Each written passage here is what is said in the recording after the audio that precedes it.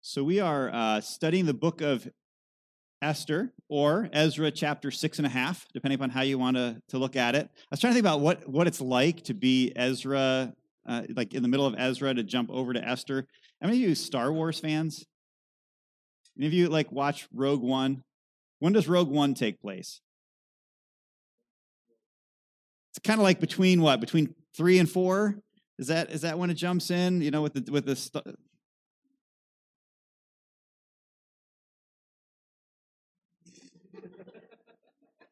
I kind of like the Star Wars thing. It kind of like clicks with me, but yeah, okay. So it's this in between. It's like this little story, the side shoot story that's kind of like in the middle of a bigger story that gives you this perspective. And it's meant for you and for I as readers or listeners to make application ourselves. It's made for us to ponder what we learn about God in it, even though God is not mentioned by name at all in this book. So as we're reading today, the challenge from the author of the book is for you to be thinking, what is God doing? Why is God doing this? What can I learn about God in what I'm not reading specifically about him? It's really fun. So I want to encourage you and challenge you in that way. We left off in Esther chapter 2 and verse 18. We'll read that verse together. Esther chapter 2, verse 18, and then we'll continue with our story. So the king held a great banquet for all his officials and staff. It was Esther's banquet. And he freed his provinces from tax payments and gave gifts worthy of a king's bounty. So we left our story with a banquet, which is cool because it was a banquet that started this multi-year drama in the first place, wasn't it? If we kind of go back and look at what took place, we started with a banquet, and now we're ending this section with a banquet. We like to call these bookends. And the author of Esther likes to do this. He'll repeat a theme. So you'll have a theme or a concept, and then he'll repeat it again. And it's kind of like the beginning and an ending of a section that he's trying to highlight here. So this quick recap. King Xerxes, the grandson of Cyrus, held a banquet to show off how rich he was and how important he was. And it was a half-year celebration with a 1 week long feast at the end. And it had a lot of wine. That's an important fact, okay? There was a lot of wine.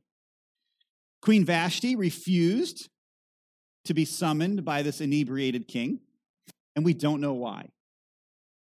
We just don't have the facts, but she refused, something she normally wouldn't do. King Xerxes banished Vashti, denounced her as queen, and sent her away at the advice of his advisors. Then his assistants decided he should go on a new wife hunt, find a new queen. So they started collecting virgins from all over the 127 provinces to find someone that would be worthy to be the queen. He selects Esther, the Jewish orphan, to be the queen of Persia, though she was not to tell anybody that she was a Jew. And he held a banquet to honor this queen, and though it does not say so, I have a feeling that there was a lot of wine at this banquet as well. Just a hunch. Can't say that that's in the scriptures, but I have a feeling it was there. So let's pick up with the story. Chapter 2, verse 19, and let's read together. Esther chapter 2, verse 19. And I'll be reading from the Christian Standard Bible, but you're welcome to read along in any one. You're going to notice some different words in these passages, depending on what translation you have. We'll look at some of them together. Esther chapter 2, verse 19. When the virgins were gathered a second time, Mordecai was sitting at the king's gate. Now Esther still had not revealed her family background or her ethnicity, as Mordecai had directed. She obeyed Mordecai's orders, as she always had, while he raised her. During those days, while Mordecai was sitting at the king's gate, Bigthan and Teresh, two of the king's eunuchs who guarded the entrance, became infuriated and planned to assassinate King Ahasuerus. When Mordecai learned of the plot, he reported it to Queen Esther, and she told the king on Mordecai's behalf. And when the report was investigated and verified, both men were hanged on the gallows. This event was recorded in the historical record of the king's presence. All right, we got to pause here. There's a lot going on right here. First of all, these virgins are gathered a second time. This is a different batch. Okay, this is round 2 after they already have a queen. He's just going to keep collecting wives at this point.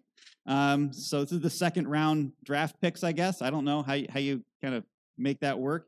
The significant detail isn't so much that he kept collecting wives. This particular phrase, this particular reference to the second batch of virgins is more of a time reference. It's when this took place, these are the other things that took place. So the author's not trying to draw attention totally to the fact that he just kept collecting wives. It's more about when this happened, this happened. And again, the timing is muddy. We don't have exact dates of when it took place. But what we do know is that Mordecai was sitting at the king's gate. Now, the king's gate is a very important place to be. It's the place where you can transact business. It's a very official place. Important people were people that worked at the gate. So we have Mordecai who's at the gate, probably with the other elders. He's there with other security people. He's there with other staff.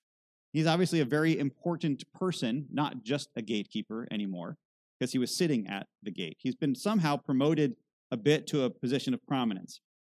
And while he's there, there's a plot to assassinate the king. And Mordecai overhears it. Now, there's speculation as to why he would overhear this. Like, if you were going to plot an assassination, would you just, talk about it among all your coworkers? I mean, think about it. But here's Mordecai at the gate, and he overhears this. So there's speculation as to why that would even happen. And I think the fun one, we don't know, but I think one of the fun ones is that remember, you have people from 127 different provinces speaking a lot of different languages. That's been brought up throughout the book a couple times. They were probably speaking in their native language.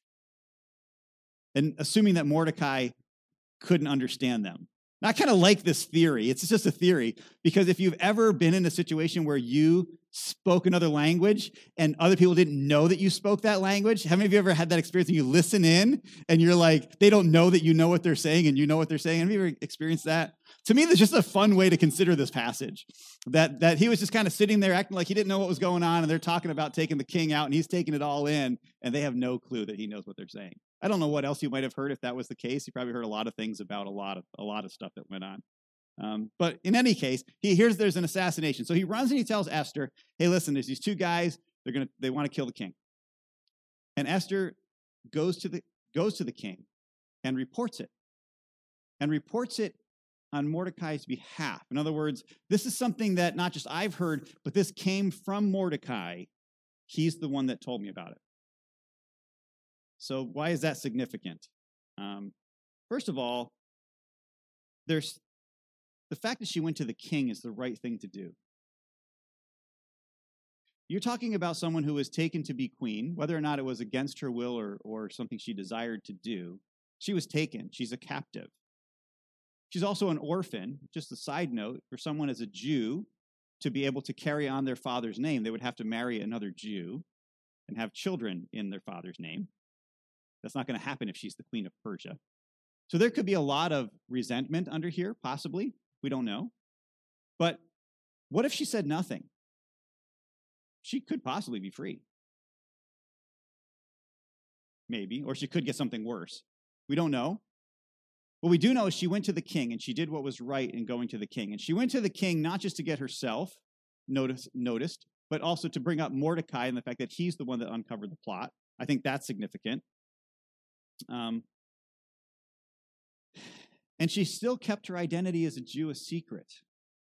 And so that mystery continues. What we do get about Esther, though, is that she continued to obey the command of Mordecai as she had always done.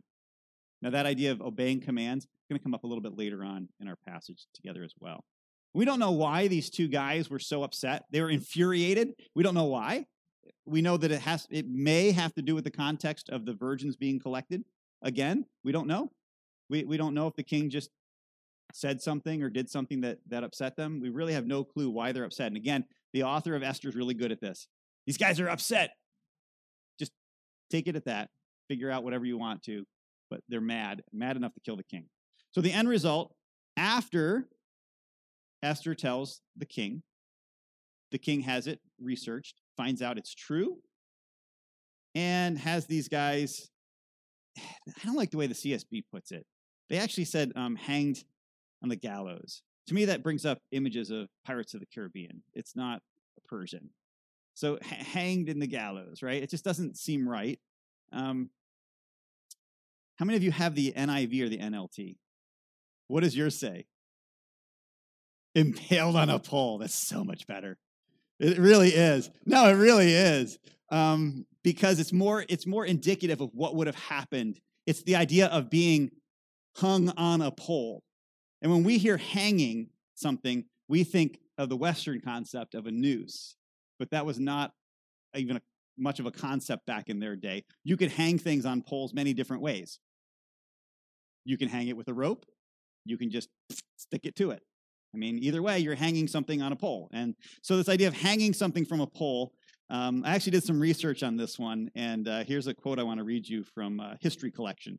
Impaling a criminal upon a sharp stake was a method of execution practiced by the Persians, as well as most of the ancient world, several Western European nations well into the 16th century, in some cases beyond.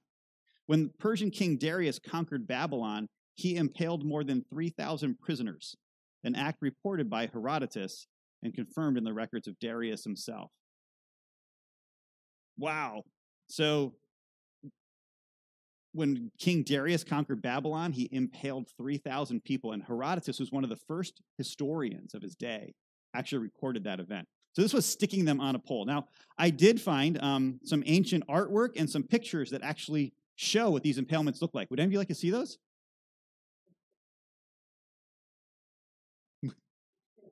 Some of you have watched way too many issues of like NCIS and some of these medical shows. No, I'm not going to show you pictures of people getting them. You can search that on Google yourself. I'm not going to do that.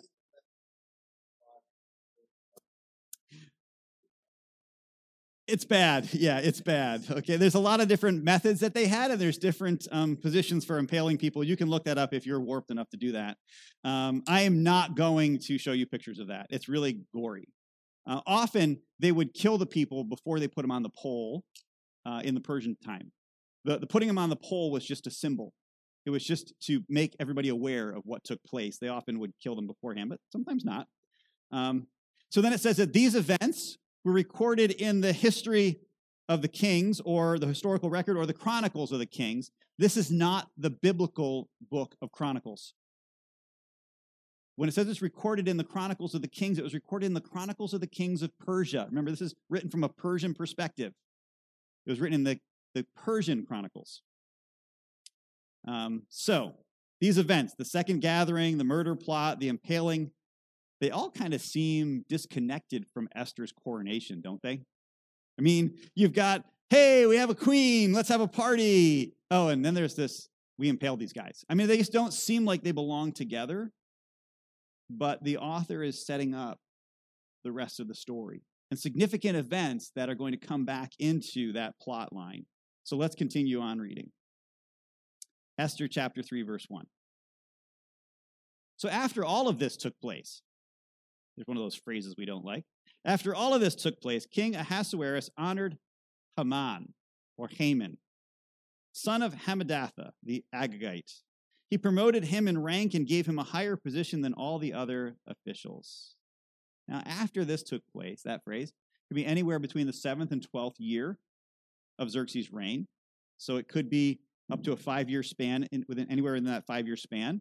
The NIV Study Bible actually places this around the 4th year after Esther became queen. Okay, whatever. Don't know for sure.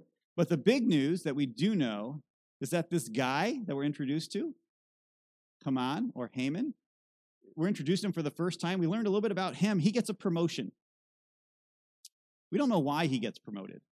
What we know is that Mordecai, who saved the king, gets his name written down in a book, but doesn't even get a thank you. And this other guy, Haman, he gets promoted. So we have this little bit of a social injustice going on here. So who is this Haman guy? He's really the quintessential bad guy. If you're looking for a bad person, it's him. Now, he's not the really awesome bad guy. Remember we we were talking about the bad guy that goes to the gates and like, I like this bad guy. This is not one of those. This is one of those whiny, emotional, out of control bad guys that you see in the movies, and you're like, you just don't like them because they're just irrational and emotional and stuff. This is this guy here. He's a quintessential bad guy, but he's more than that. We're only given really one key detail about this guy. And that, what is that detail? He's an Agagite. Isn't that what sticks in the caves? No. What is an Agagite? Well, they were the enemies of the Jews. They were the enemies of the Jews. They were the descendants of this guy, Amalek. So I want to take you on a little history journey so you can understand the tension that's taking place here. So if you have your Bibles, I want you to flip or tap back to Exodus chapter 17. You only get one detail about this bad guy, and it's significant, I think, if you're going to understand what's really going on here. Exodus chapter 17, starting in verse 8.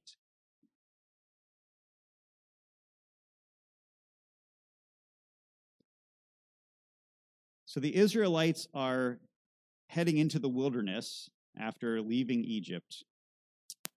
And this is one of the most famous battles, I think, during this Exodus season, because it's one that I remember hearing as a kid. It's brought up in Sunday school classes all the time.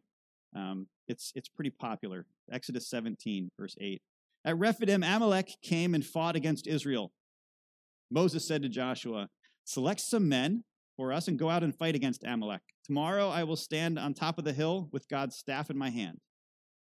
Joshua did as Moses had told him, and he fought against Amalek, while Moses, Aaron, and Hur went up to the top of the hill. And while Moses held up his hand, Israel prevailed. When he put his hand down, Amalek prevailed. And Moses' hands grew heavy. They took a stone and put it under him, and he sat on it. And Aaron and Hur supported his hands, one on one side and one on the other, so that his hands remained steady until the sun went down. And so Joshua defeated Amalek and his army with the sword. And the Lord said to Moses, write this down on a scroll as a reminder and recite it to Joshua. I will completely blot out the memory of Amalek under heaven.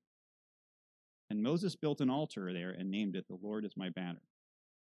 It's a very famous battle, and most people reference it because of this leadership concept of Moses being up on the hill, and Joshua fighting, and Aaron and Hur holding up his arms, and this idea of don't go into your battles unless your support, have a good support network. It's a great stuff to preach. You can have a lot of fun with this, right? It's kind of distorting it a little bit, but it's really fun stuff to preach. But the detail we have to really catch is that last little phrase that we struggle with. Because how does a merciful and compassionate God say he's going to blot out an entire people group? I'll let you wrestle with that while we just ponder that. Write this in a scroll as a reminder and recite it to Joshua. I will completely blot out the memory of Amalek. So we fast forward in history of Israel to the time of the kings, and the very first king was Saul. Saul was a Benjamite. God told him one of his first missions was to go and to destroy the Amalekites. So 1 Samuel chapter 15, verses 2 and 3, we'll start in 1 Samuel 15. This is what the Lord of armies says. I witnessed what the Amalekites did to the Israelites when they opposed them along the way as they were coming out of Egypt. Now go and attack the Amalekites and completely destroy everything they have. Do not spare them. Kill men and women, infants and nursing babies, oxen and sheep, camels and donkeys. The command was for total annihilation of the Amalekites, which God had promised in Exodus 17. We're not going to get into the morality of all that and the struggle that we have as a people group, because that's not the part of this story that we're going to focus on today. It's a whole separate, 5-part sermon series. But the command was to go and to destroy all the people and the animals. There was to be nothing left. Men, women, children, and the animals. 1 Samuel 15, verse 7. So Saul struck down the Amalekites from Havilah all the way to Shur, which is next to Egypt. He captured King Agag of Amalek alive. But he completely destroyed all the rest of the people with the sword. Saul and the troops spared Agag and the best sheep, goats, cattle, and choice animals, as well as the young rams and the best of everything else. they were not willing to destroy them, but they did destroy all the worthless and unwanted things. Okay, so there's a whole commentary there, but Saul was commanded to wipe out this people group completely, to annihilate them, and he failed. Instead, they took a bunch of plunder, and they kept the king, Agag. In case you didn't catch this, Agagites, right? Descendants of Agag. Okay, you're getting it, okay. They kept him alive, which got him in trouble. And this is the reason that God removed Saul as king, by the way. So Saul, whom God had placed there, failed to follow God. God says, you know what, you're not listening to me. Tell Samuel, just tell him he's done. And he pulls the kingdom away from Saul, gives the kingdom to who? David, right? Now, Saul actually, after he finds out that he's not going to be king anymore, he gets kind of mad, and then he goes and he actually hacks up Agag and kills him by the end of chapter 15. Great thing to read in 1 Samuel chapter 15. But apparently, some of his dependents survived. It says in here in our passage that he killed off all of them. However, we have in Esther as well as in 1 Chronicles chapter 4 that there still seems to be a remnant, some of the people of the Amalekites that are still alive. So there's been this epic tension between the Amalekites and the Jews. Haman is an Amalekite from the line of Agag. Mordecai is a Jew from the line of Saul. Are you seeing it? This is crazy stuff. This is really crazy stuff. Both of these nationalities, these people groups, have been mentioned when all the other details have been omitted. The author of Esther has been really great at missing a ton of details that we want to know, and he's given us some little clues, and this is what they are. Wow. Mordecai, descendant of Saul, a Benjamite, and Haman, a descendant of Agag, an Amalekite. It's an epic battle that's been taking place since the Israelites left Egypt, and now is playing out in two men at the king's gate. And I think that these events that are about to take place, that we're going to read about in chapter 3, are connected to that tension. I think they give us the best possible explanation as to the tension of what happens in chapter 3. So back to Esther, chapter 3, verse 2. The entire royal staff at the king's gate bowed down and paid homage to Haman, because the king had commanded this to be done for him. But Mordecai would not bow down or pay homage. Now the members of the royal staff at the king's gate asked Mordecai, "Why are you disobeying the king's command?"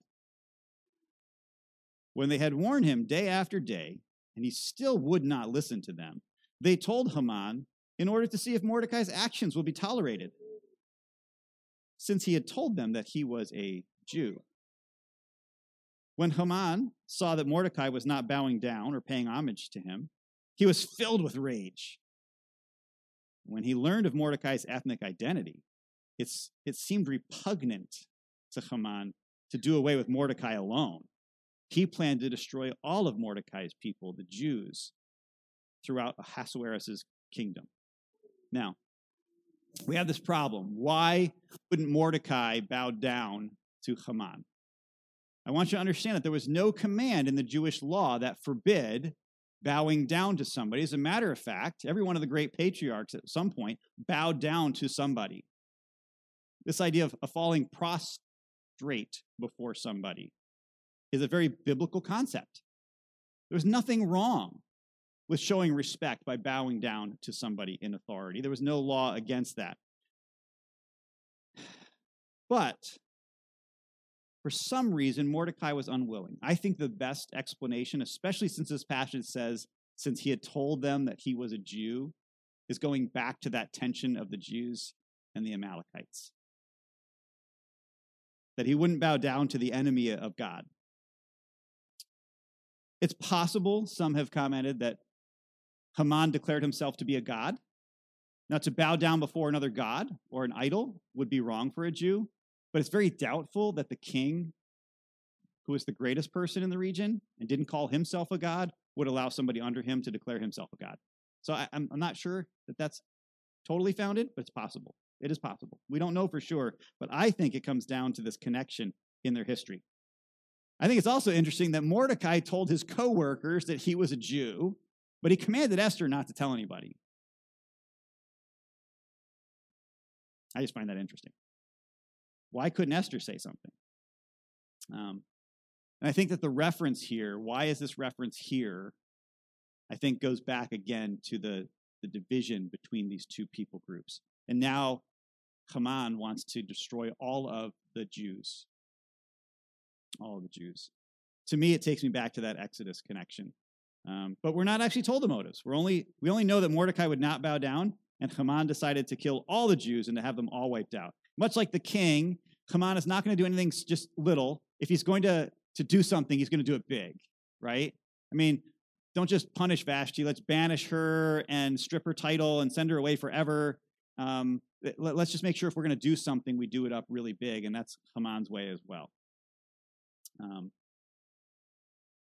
of want to add a little social commentary here. This idea of imposing a single action upon an entire race is surely at the heart of much hatred and discrimination, even today, even in our own country. Whether it's ethnicity or political leaning or skin color or financial status, we can quite easily see the same tendency in our culture, and perhaps even in ourselves at times, to blame an entire group of people for the actions of one or few. And the result is most certainly hatred and destruction. So just a little social commentary that the heart of man is no different today than it was then, and we have to guard against it, just like they did. Chapter 3, verse 7. In the first month, the month of Nisan, in King Ahasuerus' 12th year, the pur, that is, the lot, was cast before Haman for each day in each month, and it fell on the 12th month, the month of Adar. Then Haman informed King Ahasuerus, there is one ethnic group scattered throughout the peoples in every province in your kingdom, keeping themselves separate. Their laws are different from everyone else's, and they do not obey the king's laws. It is not in the king's best interest to tolerate them. So if the king approves, let an order be drawn up, authorizing their destruction.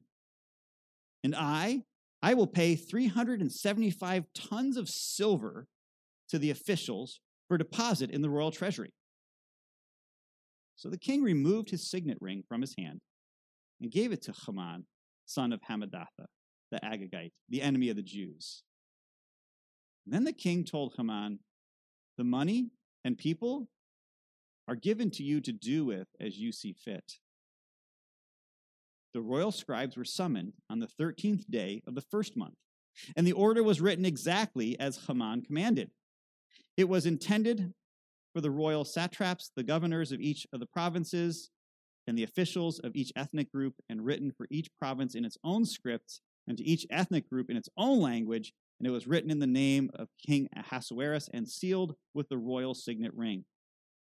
Letters were sent by couriers to each of the royal provinces, telling the officials to destroy, kill, and annihilate all the Jewish people, young and old, women and children, to plunder their possessions on a single day, the 13th day of Adar, the 12th month. A copy of the text issued as law throughout the province was distributed to all the peoples so they might get ready for that day. The couriers left, spurred on by royal command, and the law was issued in the fortress of Susa. And the king and Haman sat down to drink while the city of Susa was in confusion. Okay. So Haman goes to the king and says, listen, there's this group of people that lives among you. I'm not going to tell you who they are, but there's this group. There's something you have to know about them. They're separate from others. That's true. They have different laws than you do. That's also true. They do not obey the king's laws. That's not true as a general rule. There's exceptions along the way where people did not obey the king's laws.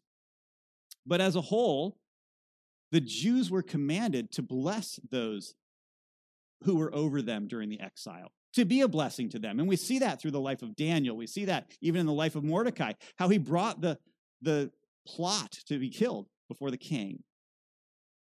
They do obey the laws. They did obey the governments, but it's this false decree.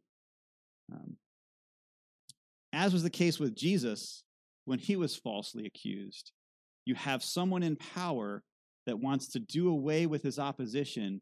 So he brings a case to the king and says, let me tell you some lies about this person and why you should get rid of them. And it's the same story we see played out multiple times with Jesus in his last days.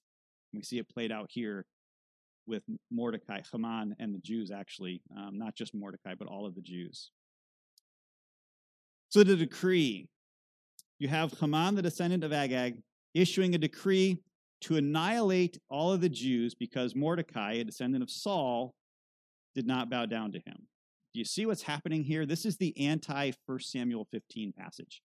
This is 1 Samuel 15 flipped.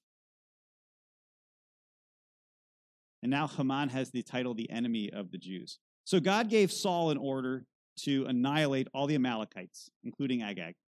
But Saul did not kill him initially, and now a descendant of his is giving an order to kill all of the Jews. You even have this repeated phrase. In 1 Samuel 15, they were to kill all of the men, women, children, and even nursing babies. In this passage, where Mordecai issues this order, or not Mordecai, Haman issues the order to kill all of the young and old, women and children. You have the same type of command playing out. I think it's a hyperlink back to our 1 Samuel 15 passage. And then Saul was not to take booty, and he did, right? Haman's command is to take the booty. Go in there, wipe them out, and take whatever they have. Now, these people have been in exile for over 70 years. They have a lot. Some of them were probably running shops. Some of them have properties. Wipe them out and take whatever you get. And obviously, he's playing on the greed of the people and of the human condition to want things that don't belong to them. I think he's playing into that quite a bit. But I think it also goes back to that 1 Samuel 15, almost like he's trying to get even for what took place back then. Go and wipe them out and take all their stuff, kind of like they did to us way back when. Now, remember when I said that the author likes to make bad guys really bad?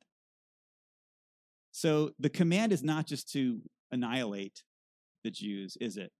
If you have the CSB, it was to what? Kill, destroy, and annihilate.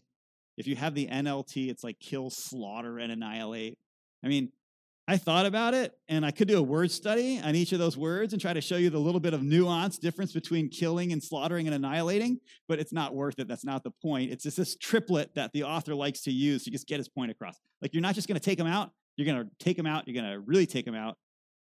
You're not just going to kill them. You're going to kill them till they're dead, right? I mean, it's that whole concept of you've got to just overstate this.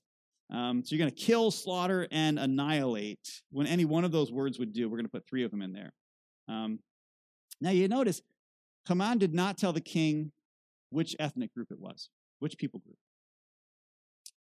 But did you also notice that the king didn't even ask? The king didn't say, well, which people group is this? He simply took off his ring and gave a blank check to Haman and said, do with him as you please. He didn't ask for proof. He didn't ask who the people were. This is a bad king, okay? Can we just admit that? This guy's horrible. If you're looking for lessons not to do as a leader, this is one of them, okay? When somebody brings accusations, you should be checking out those accusations. When he heard that there was an assassination attempt, they looked into the matter. Haman comes and says, there's a whole people group that you should get rid of. And he's like, okay. I don't get it, but it's part of the story here, and it's just, it amazes me how bad this king is. So then there's this bribe, the silver. It's been estimated, I mean, that's a lot of silver. It's been estimated that the amount of silver was about 2/3 of the annual income of the entire Persian Empire. Imagine if somebody offered the president 2/3 of the annual revenue of the entire country as a bribe. That's a huge bribe, right? So take the king, and he says, listen, I'll give you 2/3 of the annual income into the treasury if you let me wipe these people out. He's buying off the king, and the king, again, just gives over the ring. The timeline. In verse 7, it gives us a time. And so we know that Queen Esther has been queen for about 5 years at this point. It's the 12th year of his reign. So Queen Esther has been queen for about 5 years at this point. And then they cast lots. This whole idea of lots, pur. Pur is singular, purim is plural. So they cast these dice, so to speak. You could look at it that way. It would be like this idea of chance, but there's no such thing as chance again. And we've heard about this before. We've heard about casting lots, right? We were in the book of Jonah, and the sailors who were not God followers wanted to know why the storm was there, and so they cast lots, and the lot fell on Jonah, which is always kind of fun to me that it's like you would think that if it's going to be God ordaining something, it would have to go through a godly person. But you have these sailors who don't even know Yahweh that are like casting the lots, and it still goes to Jonah. It's like such a cool concept that the Bible teaches that God's in control, even in situations where the people who are doing things are not followers of his. Really a cool concept.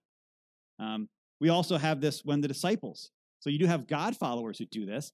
After the disciples met in Jerusalem, after the resurrection of Christ, you have them trying to decide who the 12th disciple is going to be to replace Judas. And they cast lots. Like, okay, we have a couple candidates here.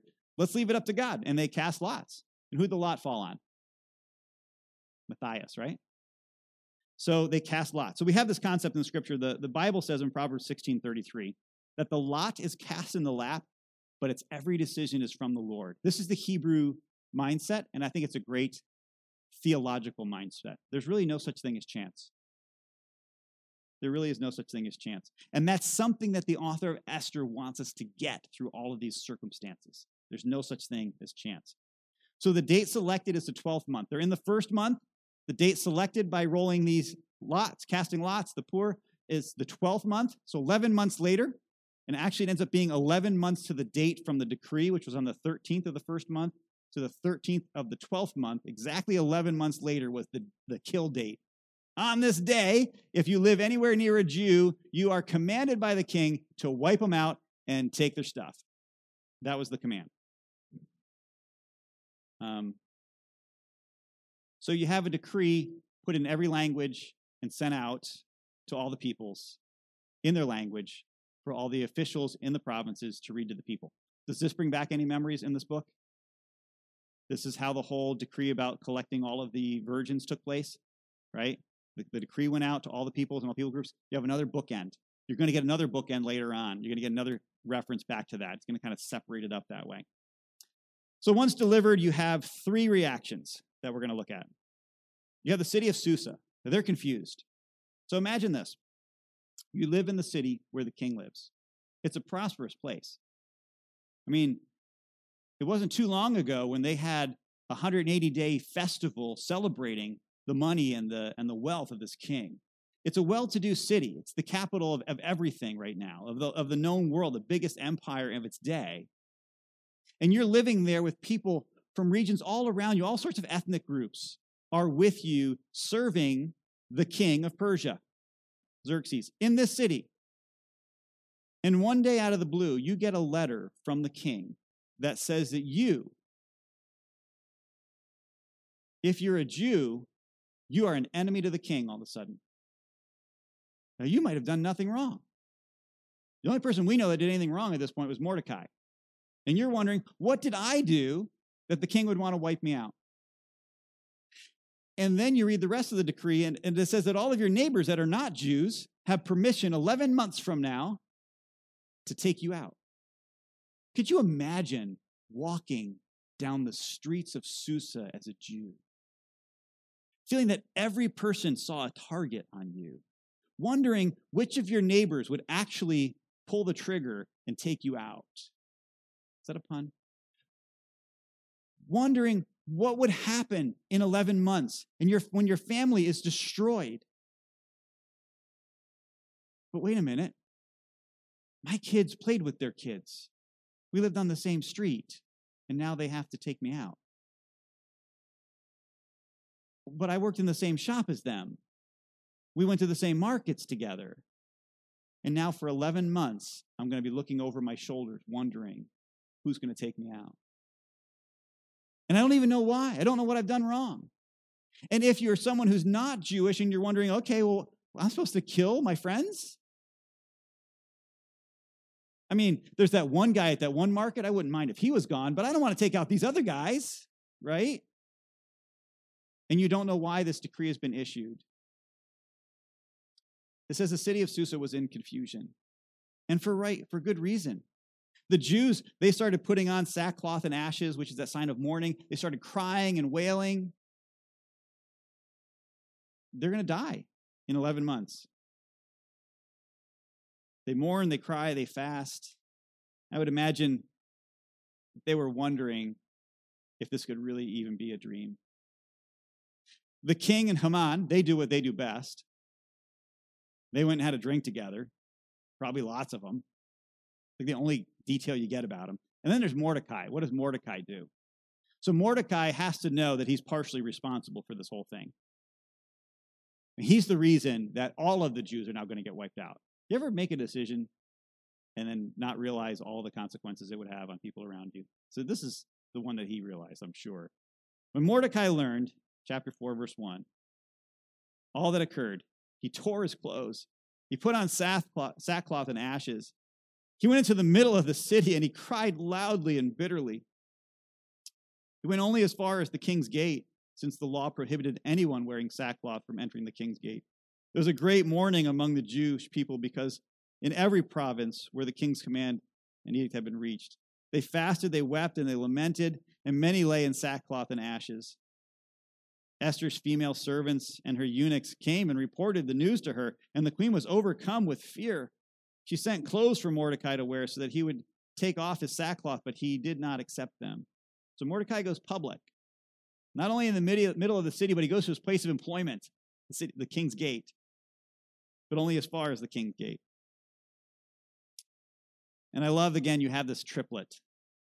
Not only were they to destroy, slaughter, and annihilate, that's the bad stuff. The Jews, when they hear the news, they fasted, they wept, and they lamented. You had this other triplet. It's beautifully written. So some were so grief-stricken that they were laying in sackcloth and ashes, probably out in the streets so people could see.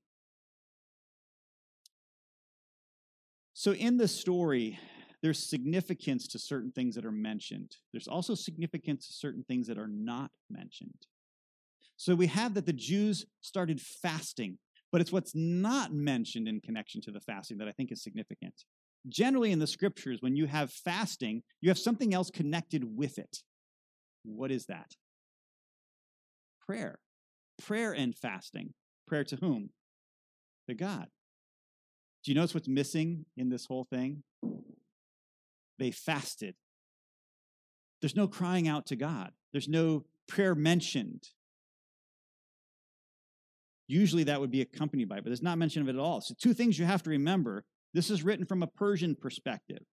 So there's no mention of Yahweh or God in this book. But also you have to remember the primary purpose of this book is to see what God is doing behind the scenes in spite of what's going on in the culture.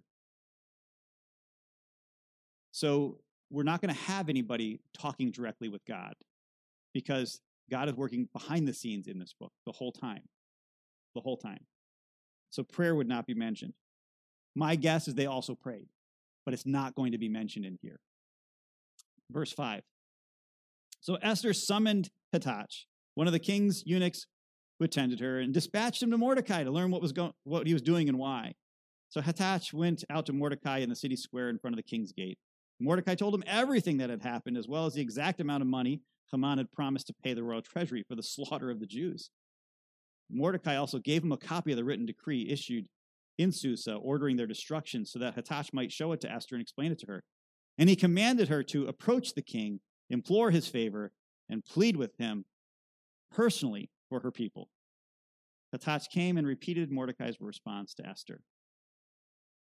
The fact that Mordecai knew how much was promised to the king, and how much silver, shows that either he was well connected or that Haman was so arrogant that he wanted Mordecai to know what he was willing to pay to wipe out the Jews. We don't know which, but it's significant. I think it's really cool. Mordecai asked Hathach to give the written decree to Esther, explain it to her, and then he told her to do, guess what? 3 things. Here's 3 things I want her to do. She's to go to the king, she's to beg or implore his favor, and she's to plead with him for her people. Now, that phrase, for her people, would imply that Mordecai is now giving Esther permission to state that she's a Jew. For the queen to go to the king and to say, you've issued a decree to destroy a people group, unless she has some reason for the king to listen to her about why that should be reversed, then there's no reason for her to ever bring it up. So for her to make a case would be for her to actually say, I am one of those people. So she's getting permission. Verse 10. Esther spoke to Hathach and commanded him to tell Mordecai, all the royal officials and the people of the royal provinces know that one law applies to every man or woman who approaches the king in the inner courtyard and who has not been summoned, the death penalty, unless the king extends his golden scepter, allowing that person to live. And I have not been summoned to appear before the king for the last 30 days. Esther's response was reported to Mordecai. Mordecai told the messenger to reply to Esther, don't think that you will escape the fate of all the Jews because you are in the king's palace. If you keep silent at this time, relief and deliverance will come to the Jewish people from another place. But you and your father's family will be destroyed. Who knows? Perhaps you have come to your royal position for such a time as this. All right, so there's a couple quotes here we've got to kind of cover. You know we've got to cover them. The first one, deliverance for the Jews will come from another place. This shows an obvious amount of faith on Mordecai's part. Why would deliverance from the Jews have to come from another place? Because God had made his promise through the prophets prior to the exile that a remnant would return back to the land. The Jews could not be completely annihilated, or else God would be a liar, and Mordecai's faith was such that God could not lie. And therefore, if Esther's not the person that God's going to save them through, then somebody else will be. So you get a glimpse into Mordecai's faith, which I think is really, really cool. But you don't actually get that mention. You don't get the statement that God will preserve his remnant. And then Mordecai reminds Esther, this will be your death and the end of your family line. Remember, Esther is an orphan Jew. So she's living with Mordecai, and the only chance of her family line continuing in her father's name is for her to marry a Jewish person and have a son in his name. And if she's wiped out, her whole family line is wiped out as well. And that's a big connection for the Jews because that name connected them to the land, and to the promise of God and everything. So that's one of those phrases. Deliverance for the Jews will come from another place. You get a hint at the message of the prophets that we've been studying coming through into Mordecai's theology, even though he doesn't mention God. And then there's that phrase, you've probably heard it a lot, for such a time as this. You've ever heard that phrase? Yeah. So who knows? Perhaps you have come to your royal position for such a time as this. It's perhaps the most quoted passage in the book of Esther. I mean, nobody quotes the fact that he had, collected a bunch of virgins. Nobody quotes that, and rightfully so. Nobody quotes the fact that the die was cast. That's not from this passage. What they quote is this one. Who knows? Perhaps you were put here for such a time as this. And the irony of it is perfect. Who knows? Well, Yahweh knows. That's the point of the book. God knows. And as you see the circumstances that built up to this point, you have to come to the conclusion, yes, there is somebody that knows. This is on purpose. It's not just the most amazing series of coincidences you could ever see. Yahweh knows. And if you're a Jew, you have a really good suspicion that God lined all this up, even if he's a silent character in the story. So this statement of who knows, maybe this is so that maybe you were put here for such a time as this. That's really a fatalist statement. So a fatalist is someone who holds the position that all events are predetermined and therefore inevitable. But there's nobody behind it. There doesn't have to be anybody behind it. What's lacking is a theology behind a statement like that. This is very much an agnostic quote. As a matter of fact, Whether you believe in God or not, you could claim this quote even if you were a Persian. Who knows? Maybe this is happening for a reason. In Christian circles, we believe that God is behind all things, including the casting of the lots. We call this foreordination or predestination, God's foreknowledge.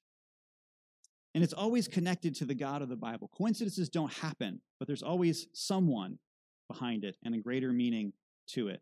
Isaiah, the prophet, in chapter 46, verse 10 says, speaking of God, I declare the end from the beginning and from long ago what is not yet done, saying, my plan will take place and I will do my will. Those are the words of Yahweh.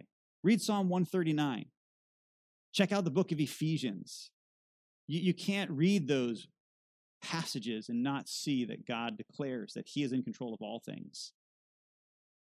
One of my favorite verses that has to do with this is Ephesians 2:10. It says, we are God's workmanship, created in Christ Jesus for good works, which God prepared ahead of time for us to do. So the beginning of Ephesians chapter 1 says that God chose us before the foundations of the world, or chose us in Christ before the foundations of the world, but that we were then saved to do works that he's already determined. This idea of God's hand being involved in everything is something that we hang on to as Christians, as well as the Jews would have hung on to. So going back to the book of Esther, what's missing is Yahweh. Mordecai could have said, who knows, perhaps Yahweh put you here so that the remnant can be preserved. It's not what Mordecai said. Instead, we have this fatalistic message. Verse 15. So Esther sent this reply to Mordecai, go and assemble all the Jews who can be found in Susa and fast for me. Don't eat or drink for 3 days, night or day. And I and my female servants will also fast in the same way. After that, I will go to the king, even if it's against the law. And if I perish, I perish. So Mordecai went and did everything Esther had commanded him. So again, we have fasting, but no mention of prayer. We even have fasting, and the servants of Esther, who were probably most likely not Jews, were also going to fast. So even if they were fasting and praying, who would they be praying to? So you have this religious ceremony of fasting, but the lack of a mention of God here. But there's still a subtle message of hope, even in this passage. How long were they going to fast for? 3 days and 3 nights. Okay, so tell me, where does this take you back to? Who's the last story we had with the 3 days and 3 nights? Jonah, the pre-exile prophet. Perhaps we're meant to go back to Jonah chapter 2 and verse 9, and we're meant to go back to that passage when Jonah's talking about sinking into the depths of the pit and death overwhelming him and knowing that his time has come, but God is my salvation, and I will once again enter his temple, and I will once again be in his presence to praise him. And perhaps we're supposed to take that prophetic prayer in chapter 2 and realize that it's about the nation Israel, and even the book of Esther is calling on that with 3 days and 3 nights. There's hope even when it appears that your situation is hopeless, is a message of the prophets. So Esther is resigned. If I die, I die. Again, a very fatalistic statement. If God wills, might have been nice. Perhaps God will allow me to live. Would have been great. But it's just a simple, if it's my time, it's my time. We would say that today, right? Again, very fatalistic. And then we have this shift. It's a subtle shift. But at the end of this passage, it says, and Mordecai did everything that Esther commanded. It's a subtle little thing, but I like it.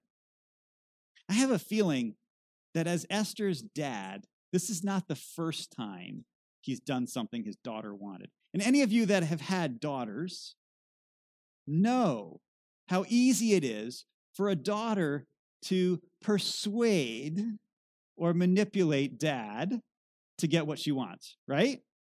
Amen. That's right. But this is a little bit different. This word command has shown up in Esther a lot. Matter of fact, I'm going to give you the references. Chapter 2, verse 10. Mordecai commanded Esther not to tell her ethnicity. Chapter 2, verse 20. Esther did not reveal her family background because Mordecai had commanded. She obeyed Mordecai's command. Esther 3:2. Everybody bowed down before Haman because the king commanded it. Same word. Chapter 3, verse 12. The royal decree that went out was commanded by Haman. Chapter 4, verse 5. Esther summoned Hathach and dispatched him, commanded him to go to Mordecai. Chapter 4, verse 8. Mordecai commanded Hathach, commanded Esther, actually, of what to do, to go and to actually go before the king and to beg and plead for the people. Later on, Esther spoke and commanded Hathach to go to Mordecai again. And then in chapter 4, verse 7, it says that Mordecai did everything that Esther commanded. It's the first time that we have Mordecai obeying a command, if you will. The command of the king to bow before Haman, he didn't do, but this command of the queen, he did. And it's the first time that we see Mordecai really, I think, submitting to the leadership of Esther as his queen. It's a subtle shift, but it's really cool. And even though we've had this word command happen over and over and over again, it's not going to show up again until much later in the book. I'm not going to give you the reference. I'll make you wait for it, but it only shows up one more time. It's happened over and over and over. It's going to happen one more time.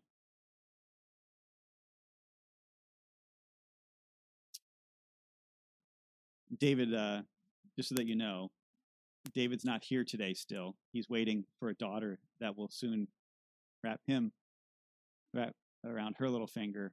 And he was quick to point out that even though I made the statement that every dad who's had a daughter, knows how that daughter can, Mordecai was not actually Esther's physical dad, but was an adopted dad. I still think it applies, David. So you put that in your notes, and I'm going to call it out when I see it happening with Eden, just so you know. So these two chapters remind us of one of the major differences, I think, between a Jewish/Christian worldview and much of the society around us today. Without the presence of God,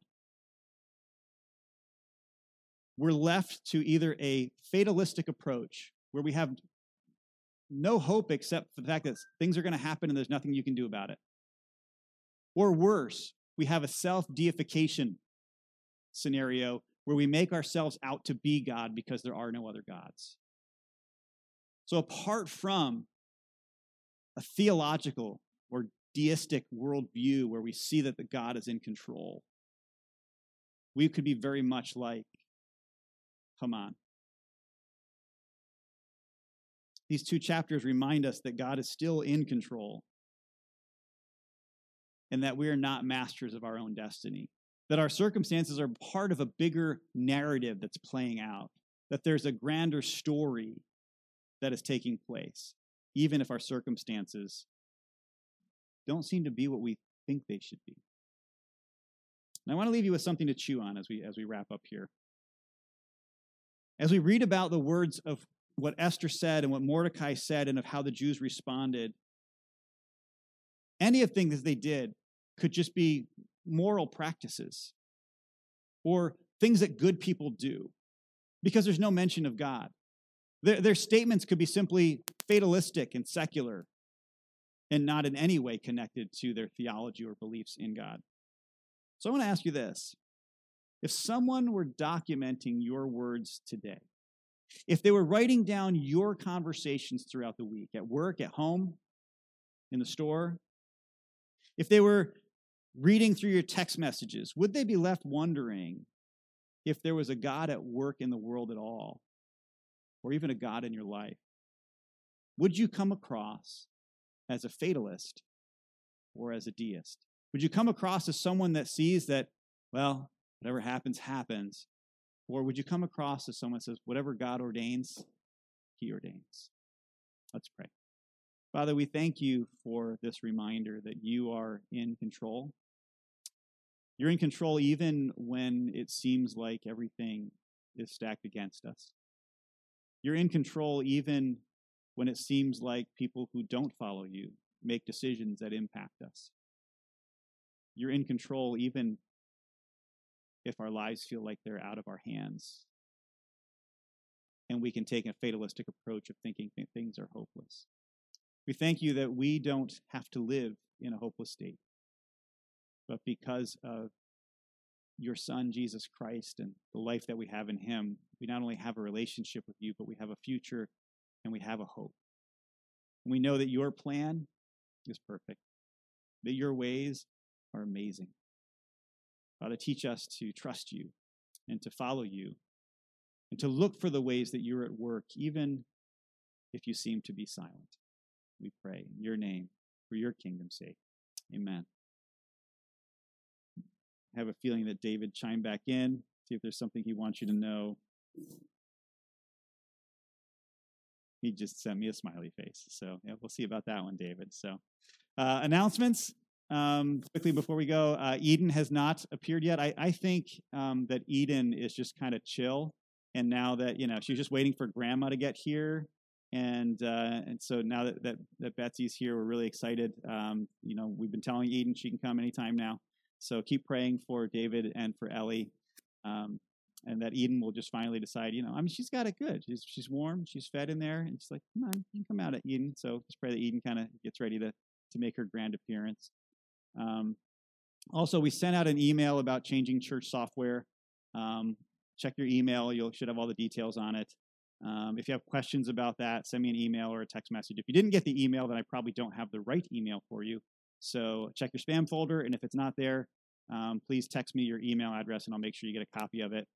We are switching from one program to another, and some of you have, I've actually got the question from somebody that said, what about the online giving that was in the old program? That's going to be transcribed over to the new program over the next several weeks. So eventually if you've been giving online, all of your giving records, even if you haven't been, I think it's all reported in there, all the giving records will come over to the new program, so you'll have your tax document at the end of the year, those things. So you can check out the blog article on the website if you didn't get the email. So appreciate your patience with us as we switch over to a different software package, but we're really excited about it. And then Laura wanted you to know that if you play an instrument and would like to use that gift occasionally on Sunday mornings, to contact her, and she'd like to get a hold of you. So I think that's all of the announcements that we have right now. Did I miss anything, Doug, that you know of? Did I miss any announcements that you know of? No? All right, cool. All right. So great. Thank you for being here. God bless you all. Have a great day. And if you have questions about what we've covered today, feel free to chat with me afterwards or send me a message.